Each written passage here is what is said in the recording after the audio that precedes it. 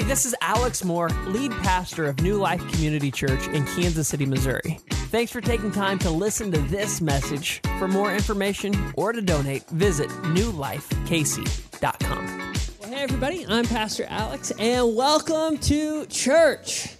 This summer, I had the opportunity to go to Colorado. How many of you guys been to Colorado before? How many of you gone to Colorado with a group of high school athletes? That's what I got to do. So I traveled with the Staley High School cross-country team, and for 5 days and 4 nights, we got to train at the good old altitude.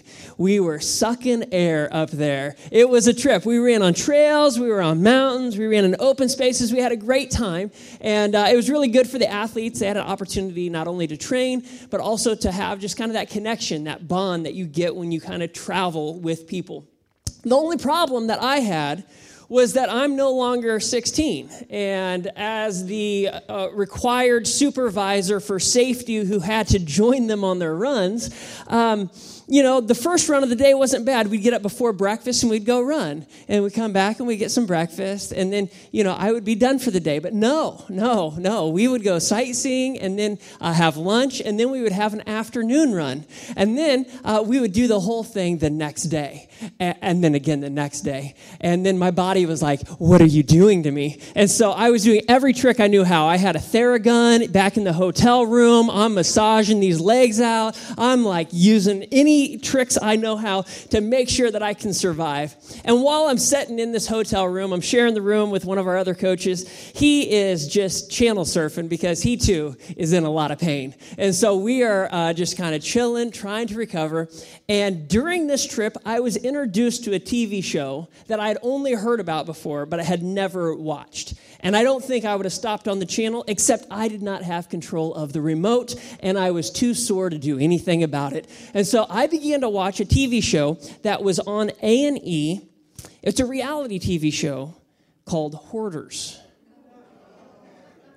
I can tell some of you have already seen the show. It's not new by any means. It's been out for a long time. Some of you I even see like squirming in your seats because you're remembering maybe what you saw on that show. If you don't know what the show's about, here's the write-up from their website. Hoarders, the Emmy-nominated and Critics' Choice Television Award-winning series, tackles some of the most extreme and most challenging hoards in North America. Each 2-hour episode focuses on someone struggling with hoarding tendencies as they work with experts, friends, and family in a race against the clock to help them clean up their homes and reclaim balance in their lives. If you haven't seen it, don't watch it. You'll never be the same. It was really interesting to me because as I was watching the show, it's the first time I'd watched a show and actually began to feel anxiety rising in me. I don't know in your home who's the clean freak. That would be me. And these people, they seem so normal at the beginning of the show. They sit there in a chair and you get to meet them and it's nice. They're in the studio. And then the cameras follow them back into their home. And once you see what's on the other side of that front door, your jaw drops. And you just are like, how can these people live like this? They don't want to throw anything away. They have stacks. Some of these places had tunnels in order to get to where they were at. They have children that live in the home, and the kids are just laying on true garbage. There's bags of chips and drinks and things. One of the houses I saw had the guy had lost his wife, and he didn't want to do anything, and so he had developed an affinity for mice. And so he had thousands of mice that lived in his house, and so he would come and feed them every morning. And he never cleaned it, so, what mice produced was everywhere. And so you watch this and your stomach turns, and you're like, what is going on in our world, and why am I watching this? Like, that was the worst part. Like, why are we on this station? Let's go to something else. But I learned a couple things watching that show. Number one, I learned I never want to watch another episode ever. No interest. So if you have like your favorite, don't send it to me. I will not watch that YouTube video.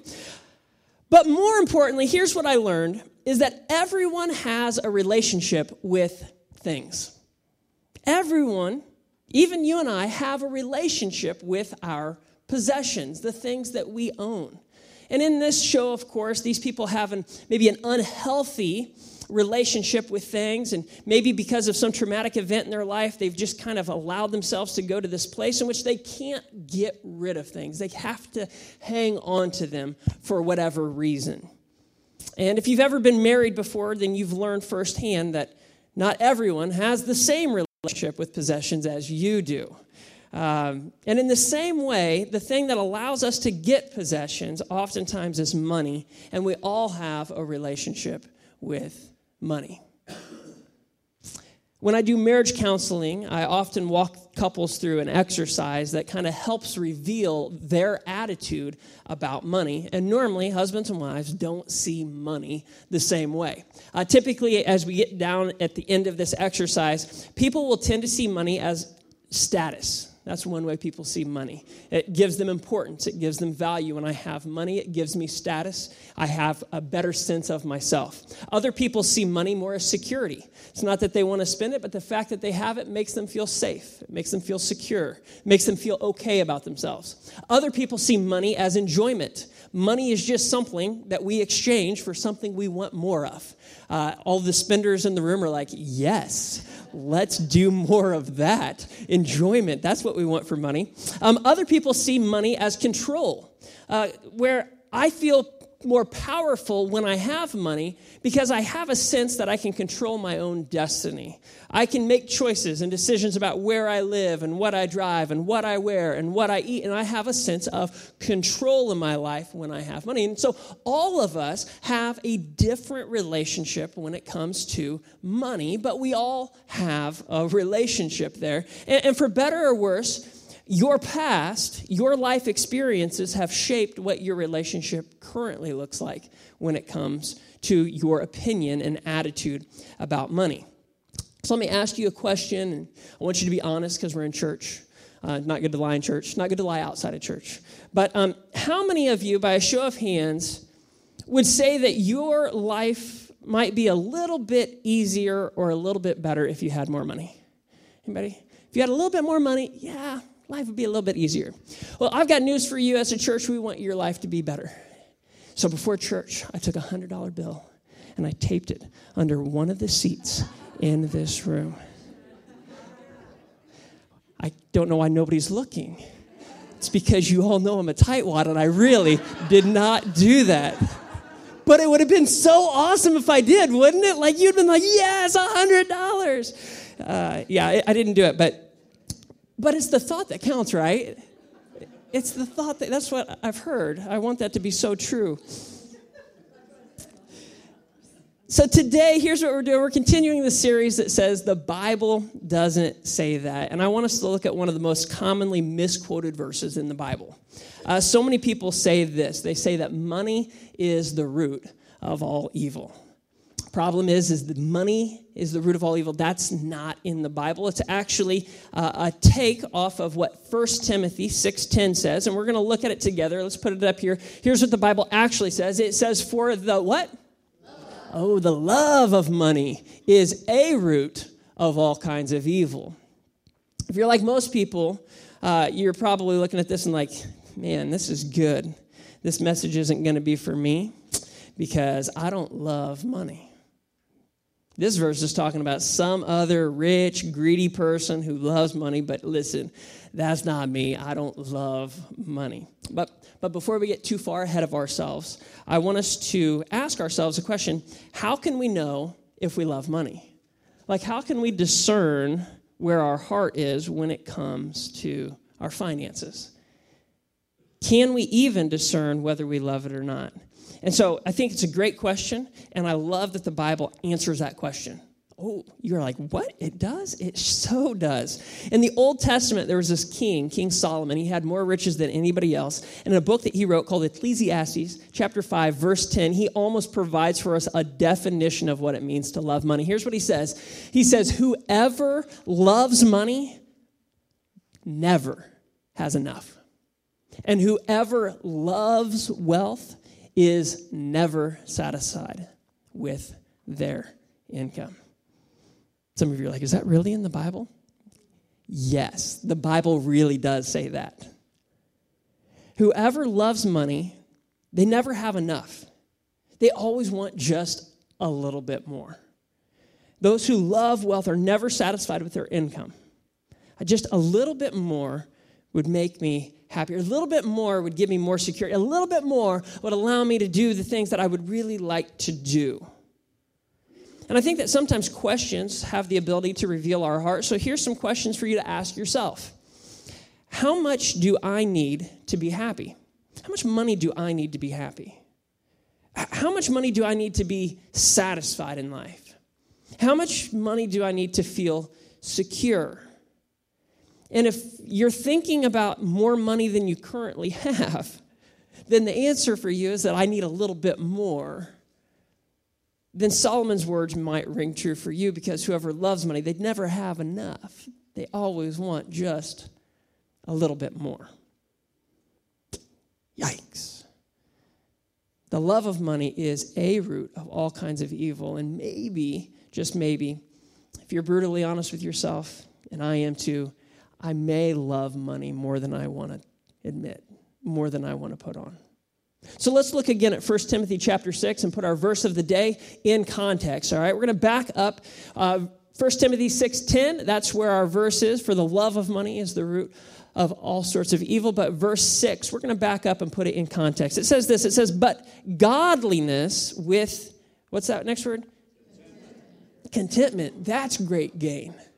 I think as we start this passage, we got to realize that Paul, who's writing to Timothy, who's a younger believer, who's a church leader, he's saying, listen, here's the focus. We want godliness. Everybody get that? We want godliness over everything else. That's the most important thing. But godliness, when it's combined with contentment, oh, that's great gain. Verse 7 says, for we brought nothing into the world, and we can take nothing out of it. What's that old saying? You never seen a hearse pulling a U-Haul before. I don't know who came up with that, but it was not my generation. But there you go. It's true. Whatever you came into the world with, you're not taking it out of here. I heard an old joke, and it was not a good joke. There's this old man, and he had this money, and so he put all of his money in this bag, and he put it up in the attic. And his wife was like, "Why are you putting that bag of money in the attic?" He said, "It's because when I die and I go to heaven, I can grab it on my way." And then, of course, he died, and she went upstairs and saw the bag of money there. And she said, "I told him he should have put it in the basement. That way he could have grabbed it." It's a bad joke, but for we brought nothing into the world, and we can take nothing out of it. Verse 8 says, but if we have food and we have clothing, we will be content with that. Some of you are like, I don't know about this guy writing this. Just food and clothing? Like, how much food? How much clothing? Like, is he really cool with just food and clothing? Like, if he has a Happy Meal and he's clothed, that's enough? He's content? Does he need 2 pairs of shoes? Does he need socks for those shoes? Doesn't he need an iPhone in his pocket? I mean, really, just food and clothing? I think all of us have a little bit of a challenge to get our mind even wrapped around that. But Paul's saying we brought nothing into this world. We're going to take nothing out. We need to recognize that if we have our basic needs met, then we should be content with that. Because, godliness with contentment is great gain. Verse 9 continues. It says this, those who want to what? Those who want to get rich fall into temptation and a trap, and into many foolish and harmful desires that plunge people into ruin and destruction. And then there's our verse that we started with. For the love of money is a root of all kinds of evil. Some people, eager for money, have wandered from the faith and pierced themselves with many griefs. As we read these verses, I don't know if you have anyone you personally know that you've seen do just that. But I know for me, I have a friend who told me, he said, "Alex, I'm going to make so much money, and I'm going to be the biggest giver in the church. I'm going to help missions happen around the world. I'm going to help ministry happen. I'm going to be so good. So he went to college, got his business degree, got a job, started making lots of money, and he hasn't been in the church for close to 20 years. Is it wrong to have money? It's not wrong to have money. Is it wrong to love money? Yeah. We have to be careful that our heart does not move from having to loving. Jesus warns us even about this in Matthew 6:24. He says, you cannot serve both God and money. It's interesting. He could have said anything. You can't serve both God and your wife. He didn't say that. You can't serve both God and your lust. He didn't say that. What did he say? He said, you cannot serve both God and money. There's something about money throughout all of time that will continue to be the number one competitor for our heart. And it will be the very thing that distracts us from having the true riches that God wants to give us. Our relationship with money is so important that God speaks about it so often. It's one of those things that we have to get right if we want to have a full, content life here on earth. In the church world, there's two extremes that have been taught when it comes to money. Some of you may have heard of these. Some of you, these may be new information. The first one is what's known as the prosperity gospel. How many of you guys have heard of the prosperity gospel? Man, it's a good message, isn't it? I so want it to be true. The prosperity gospel, also known as the word of faith or the health and wealth gospel, it believes this. It says that if I'm godly and if I have enough faith, and if I give enough, if I do all that I'm supposed to, then God pretty much has to make me rich. And he has to keep me healthy. If I follow all the rules, check all the boxes, the floodgates of heaven are going to rain down on me exactly what I want. The prosperity gospel boldly proclaims that God will give you your heart's desire. Money in the bank, a healthy body, a thriving family, and boundless happiness. It guarantees that faith will always make a way for you. If you just believe, and if you leap, you will land on your feet. If you believe, you will be healed. Those who have embraced the prosperity gospel but haven't seen the payoff at the other end, they checked all the boxes, but they're like, what's going on? Oftentimes feel like I must not be a very good Christian because if I was, then God would have. But the Bible doesn't say that if you check all the boxes that you will have prosperity defined by your own terms. The Bible doesn't say that money is a root of all evil, but it also doesn't say that obedience always leads to financial blessing. On the other side, on one extreme, we've got the prosperity gospel. You're going to be healthy and wealthy and happy. Like, cool. On the other side is what we might call the poverty gospel. Where if I'm following God over here, then God's going to rain down his blessings. If I'm following God over here, then I'm going to be poor. I'm going to have nothing. And if I have possessions, it probably means that there's something still ungodly in me. And I need to rid myself of all possessions and all wealth. And I need to take a vow of poverty because to own things and possess things would be unrighteous and ungodly. Two extremes. Extremes that I don't want you to embrace either of them, right? These extremes are not virtues or measurements of our spirituality. It's not a sin to have something, it's a sin to love money and things. And Jesus said this in Matthew 6, verses 19 through 21. He says, do not store up for yourselves treasures on earth where moth and vermin. Oh, I like that translation. How often do you get to say that? Vermin. They destroy. And where thieves break in and steal. But store up for yourselves treasures in where? Heaven. Where moth and vermin, they do not destroy.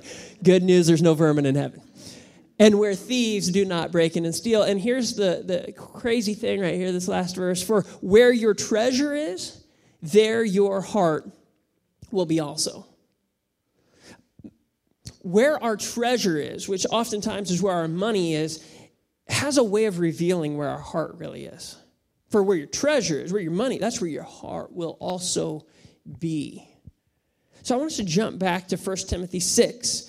Verse 10 was where we spent most of our time, right? For the love of money is a root of all sorts of sin. But if we fast forward 7 verses and come to verse 17, we read this. It says that, command those who are rich. All right, so Paul's encouraging Timothy, who's this leader of this church, hey, command those who are rich. And before we go any further, I want you to know that you are rich. If we look at your life, not compared to maybe the people who are around you, but on a global scale, you're rich. If you own one of these, you have hundreds of dollars worth of technology that you just put in your pocket and carry around, you're rich. You're wealthy. Do you know that for much of the population of the world, this is over a year's worth of wages to be able to pay for this thing? And you upgrade.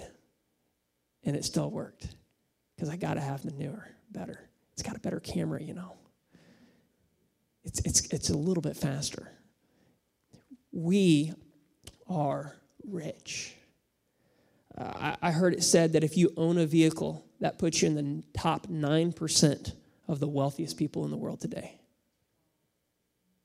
You're rich.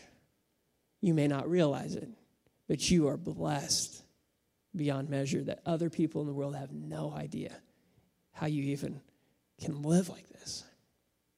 So command those who are rich. Okay, so there's a command. It's coming for us. Just want to make sure you guys are in the loop. This isn't for those people that aren't in here. This is for us. Command those who are rich in this present world not to be arrogant, nor to put their hope in wealth, which is so uncertain, said everybody who's invested before. But not to put our hope in wealth, but to put their hope in God. Why? Oh, He richly provides us with everything for our enjoyment. It's easy to start putting our trust in money instead of God, but we need to remember that money promises what only God can provide.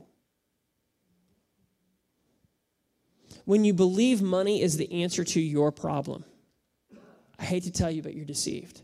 No, my life would be better. It would be fixed. My problems would go away if I just had more money. That's not the truth. The truth of the matter is that money is not the answer to your deepest need. Only Jesus can meet your deepest need. More money's not going to help your kids stay off of drugs. More money's not going to cure your best friend's cancer. More money's not going to give you a better marriage. More money's not going to provide any sense of security and fulfillment. You guys have all heard the stories about people who win the lottery. They had no money. They won the lottery. It lasted 5 years, and then they're broke again. It didn't fix anything. They got all the money they wanted, all the money they could dream of, and it didn't satisfy because money promises what only God can provide. So as the verse says, it says, don't put your hope in wealth, put your hope in God. And verse 18 goes on to say, command them, those rich people, us, to do good, to be rich in good deeds, and to be generous and willing to share. It's not wrong to have money. It's wrong to love money. It is not sinful to be wealthy, but it is sinful to be greedy. So do you live a life of entitlement, getting what you deserve, or do you live a life of generosity, giving to others and blessing them? Sometimes I think giving and generosity is less about the money and more about the state of our heart. Do we sacrifice self for the sake of others? Do I withhold what I could get for me so I can bless others? Or do I sacrifice the sake of others in order to bless myself? I think that we've all prayed and asked, God, if you would just bless me. God, I need you. I want your blessings. But honestly, heart check, when's the last time that you prayed and asked God to help you be the blesser in someone else's life? Oh, never? Something's wrong with our heart. Instead of just asking and wanting God to give you things, what if God wants to use you to be a giver to others? That'd be radical. It sounds like something Jesus would do. That's what we need to shift our heart toward. We all have a relationship with money. It's been shaped by our life experiences, but God wants to show us a better way. Verse 19, as we finish this up, it says that in this way, as you do good, as you're rich in good deeds, as you're generous and willing to share, in this way, what are you going to do? You're going to lay up treasure for yourselves as a firm foundation for the coming age. We read the verse that Jesus said that you can't store up treasure on earth because, remember, the vermin, they're coming, right? But he says store up treasure in heaven. How do we do that? We do it right here. We do this by commanding them to be good, rich in good deeds, generous and willing to share. In this way, you're going to lay up treasure for yourselves as a firm foundation for the coming age. How cool is this? So that they may take hold of the life that is truly life. We talked about this last week. Jesus showed up and he says, I've come to give them life and life more abundantly. And I said, I think the greatest challenge he had was helping people realize they weren't living. Because every one of us thinks, no, I got a life. I'm living. What are you talking about, Jesus? Offering me life. No. We have a form of life. But when we do this, we may take hold of the life that is truly life. I think so many of us think that we're living, and we're missing it. We're like the walking dead, feeling like we have life, and it's good. But it doesn't look good, and it's not empowered by God's Spirit and how he moves. Man, what if we embraced real life? It would be radical. It'd be life-changing. It would not only change you, but it would change the people around you. Think about what we could do as a community. Think about what we could do as a nation. Think about what we could do in the world if we allowed our attitude towards money to change, our attitude towards life, and we laid our life down, we laid our desires, our entitlement down, and we said, God, I'm just all in. I'm going to put my hope, my faith, my trust in you. Whatever you say, let's go. That's what we're all called to. It's not just for the religious elite or that pastor or that professional Christian. No. This is what God wants for all of us. So let me ask, do you worship money or do you worship with your money? There's definitely a difference. Let's talk just for a minute about giving, right? Let's talk about being generous. Because if I worship money, then I want to hang on to it because I want to protect it because it's all about me. But if I can worship with my money, then I can honor God with what I do and how I steward and manage what he's already blessed me with. A lot of us, if you've grown up in church, have heard of this word, the tithe. Anybody heard tithe? You don't hear it outside of the church. You only hear it inside the church. Tithe means 10%, means 1/10. Okay? So the idea was, in the Old Testament, that you would have people who would bring the tithe. They would maybe have had a harvest. They would have been a farmer, and they would have taken 1/10 of their produce, 1/10 of their harvest, and they would have brought it to the tabernacle. They brought it to the house of God in order to bring it as an act of obedience and say, God, I trust you. And the cool thing in how God set this up is that the people of God fund the ministry of God. So everybody brought the 10th. It came into the storehouse. Then the ministry was able to continue. All right, it's a really cool thing. So now we fast forward, we get into the New Testament, and all these people are like, yeah, I don't know. Should we still do what the Old Testament said? And we have this debate inside the church of is the tithe really still biblical? Is that what we're supposed to do? Let's do this. You guys got a Bible? Let's go to Matthew chapter 5. This isn't even in the notes, but it's so good, you're going to get it. I wasn't going to go here, but we're going to go here. Matthew chapter 5, we find that Jesus is doing his longest discourse. It's the longest recorded talk that Jesus did. It's called the Sermon on the Mount. And inside of this, he starts doing some things that were kind of, shocking for the Jewish culture that he was speaking to. And some of the questions come about the law. It comes about what all these rules were that God had provided to Moses in the Torah or the Tanakh. And so, they're like, hey, are you trying to uproot that? Are you getting rid of that? What are you doing, And so he starts saying some stuff that starts to challenge them. So verse 21, Matthew chapter 5, verse 21, it says, You've heard that our ancestors were told, right, in the old law, what Moses said, that you must not murder. If you commit murder, you are subject to judgment. That's pretty good. If somebody commits murder, I think, yeah, there's judgment. That should happen. But Jesus does something here. He says, but I say to you, if you're even angry with someone, you are subject to judgment. If you call someone an idiot, you're in danger of being brought before the court. Some of you are like, I don't hope Jesus rides in the car with me. Because there were a few of them on the road the other day.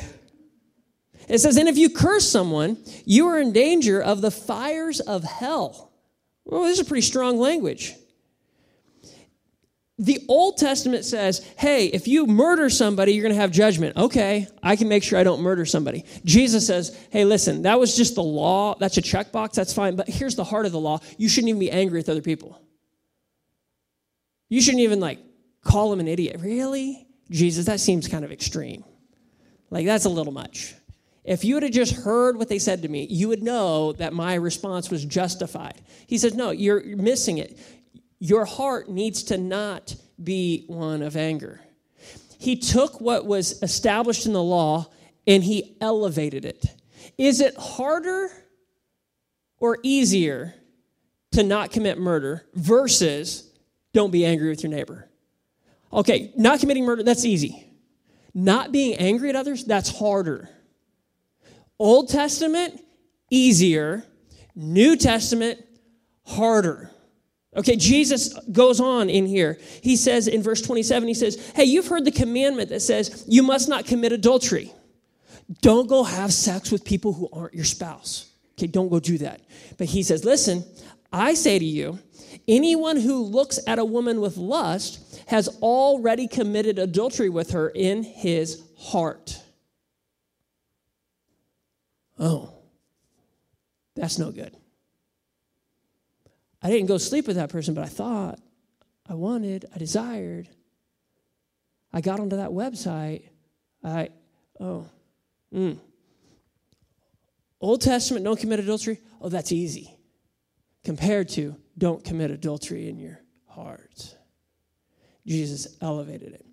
Somehow or another, this idea of Jesus actually making things a bit more challenging, because in the New Testament we do have God's Holy Spirit who's going to empower us, who's going to cause us to be a new person, which they didn't necessarily have in the Old Testament. We're going to be made into a new creation. He's going to change our desires. He's going to make us a new person. It's really awesome. But somehow or another, when it comes to money and it comes to tithing, people are like, oh, no, that's just an Old Testament thing.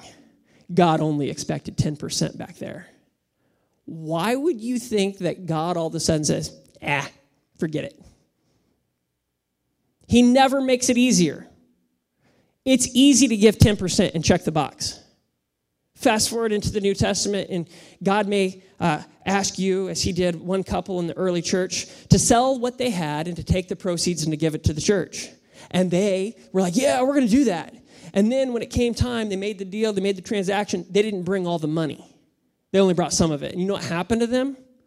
They died. Okay, I think I'll go back to the Old Testament. I'll just give my 10%. What's this more than 10%? What is this? I have to do what God I sense him calling me to do, and I can't cheat it? Yeah. It's a bigger deal. So I believe, and some of you guys, this will be challenging or new for you. Yeah, you want to go and follow the law and not commit adultery and not murder and tithe? That's great. God wants more for you. New Testament, I'm going to give always at least 11% because out of principle, it's more following Jesus than it was in the Old Testament. Anyway, just a side point. There's 3 levels of giving. You want to become a generous person? Okay, number 1, the easiest way to start is just spontaneous giving. You don't give regularly, you don't give on a regular basis, but your heart's moved, you give spontaneously. We all need to do that, right? When a moment occurs and there's an opportunity to meet a need, we should all be willing to give spontaneously. That's the first level of giving. It's a good place to start. If you haven't given, man, choose to give. But what we want to mature to, what we want to move to, is beyond spontaneous giving into systematic giving. That I'm arranging my life in such a way as to be a generous person. not just when my emotions call on me. No, I want to be a generous person all the time. So how can I live my life in such a way? Well, the Bible helps you take 10% of what you have and give. That's going to force you to be systematic. Well, I don't even know how much I make. What is my income? Well, figure it out. Look at your paycheck. Oh, I never do that. I just spend it. Well, stop. God wants you to take care of what he's given you, right? And in fact, the process of actually having to figure out the 10% helps you know what the 90% is so you can better steward it. Oh, I hadn't thought about that. I'm not just trying to pay God off. I'm trying to be a good steward of everything he's given me. And I want to worship him, and I want to be generous, and it's good for my heart to give and not just to hang on to. So I want to move beyond spontaneous giving. I'm going to do that every now and then. The missionary comes in town, or there's a convoy of hope, and they're going to go and meet a natural disaster that's occurred. That's good. We want to give spontaneously. But we also want to give systematically, that I know what I'm giving, and I'm giving it regularly, and I'm creating a space in my life to be generous. Now, there's a third level most of us never get to. And the third level is sacrificial giving. Sacrificial giving means that I'm saying no to something I want in order to take that money and apply it somewhere else. It's a whole nother level and a whole nother sermon.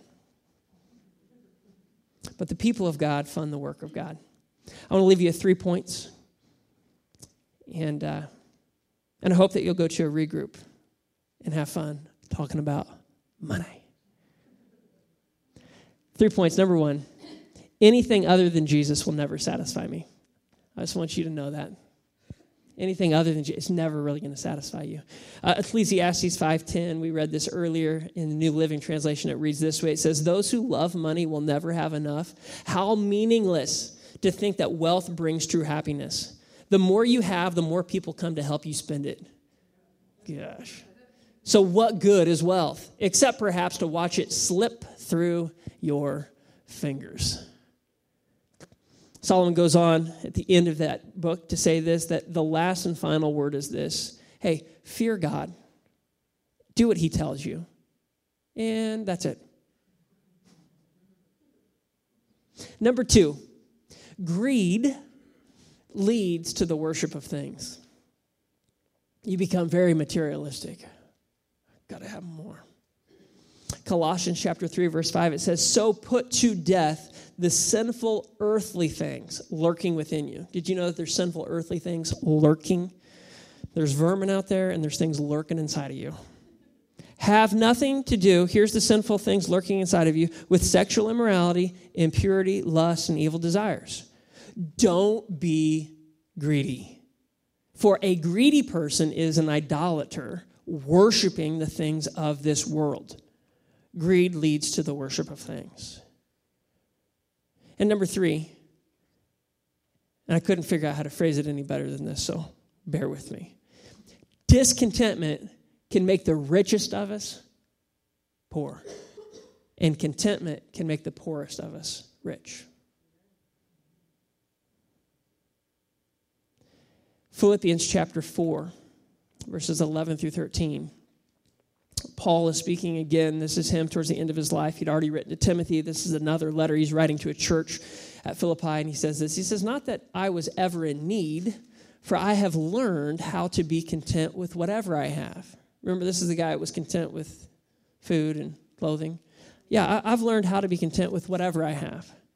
I know how to live on almost nothing or with everything. I have learned the secret of living in every situation, whether it is with a full stomach or empty, with plenty or little. And then here comes one of the most misquoted verses ever, but we got it in context. For I can do everything through Christ who gives me strength. As a runner, I used to write it on my shoes. Yeah. I can do everything through Christ who strengthens me. I'm going to win this race. He's going to strengthen me to do what I want. That's not what this verse is talking about at all. This verse is saying, you don't think you can be content with nothing? Yeah, you can. For I can do everything through Christ who strengthens me. Oh. I think back to those shoes, and how many races I lost. I think God was giving me the strength to deal with it, to make it through.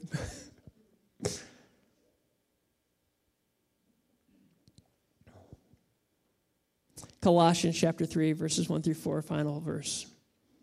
Since you have been raised to new life with Christ, that's a good thing, New Life Community Church. Since you've been raised to new life with Christ, set your sights, fix your eyes on the realities of heaven, where Christ sits in the place of honor at God's right hand. Think about the things of heaven, not the things of earth.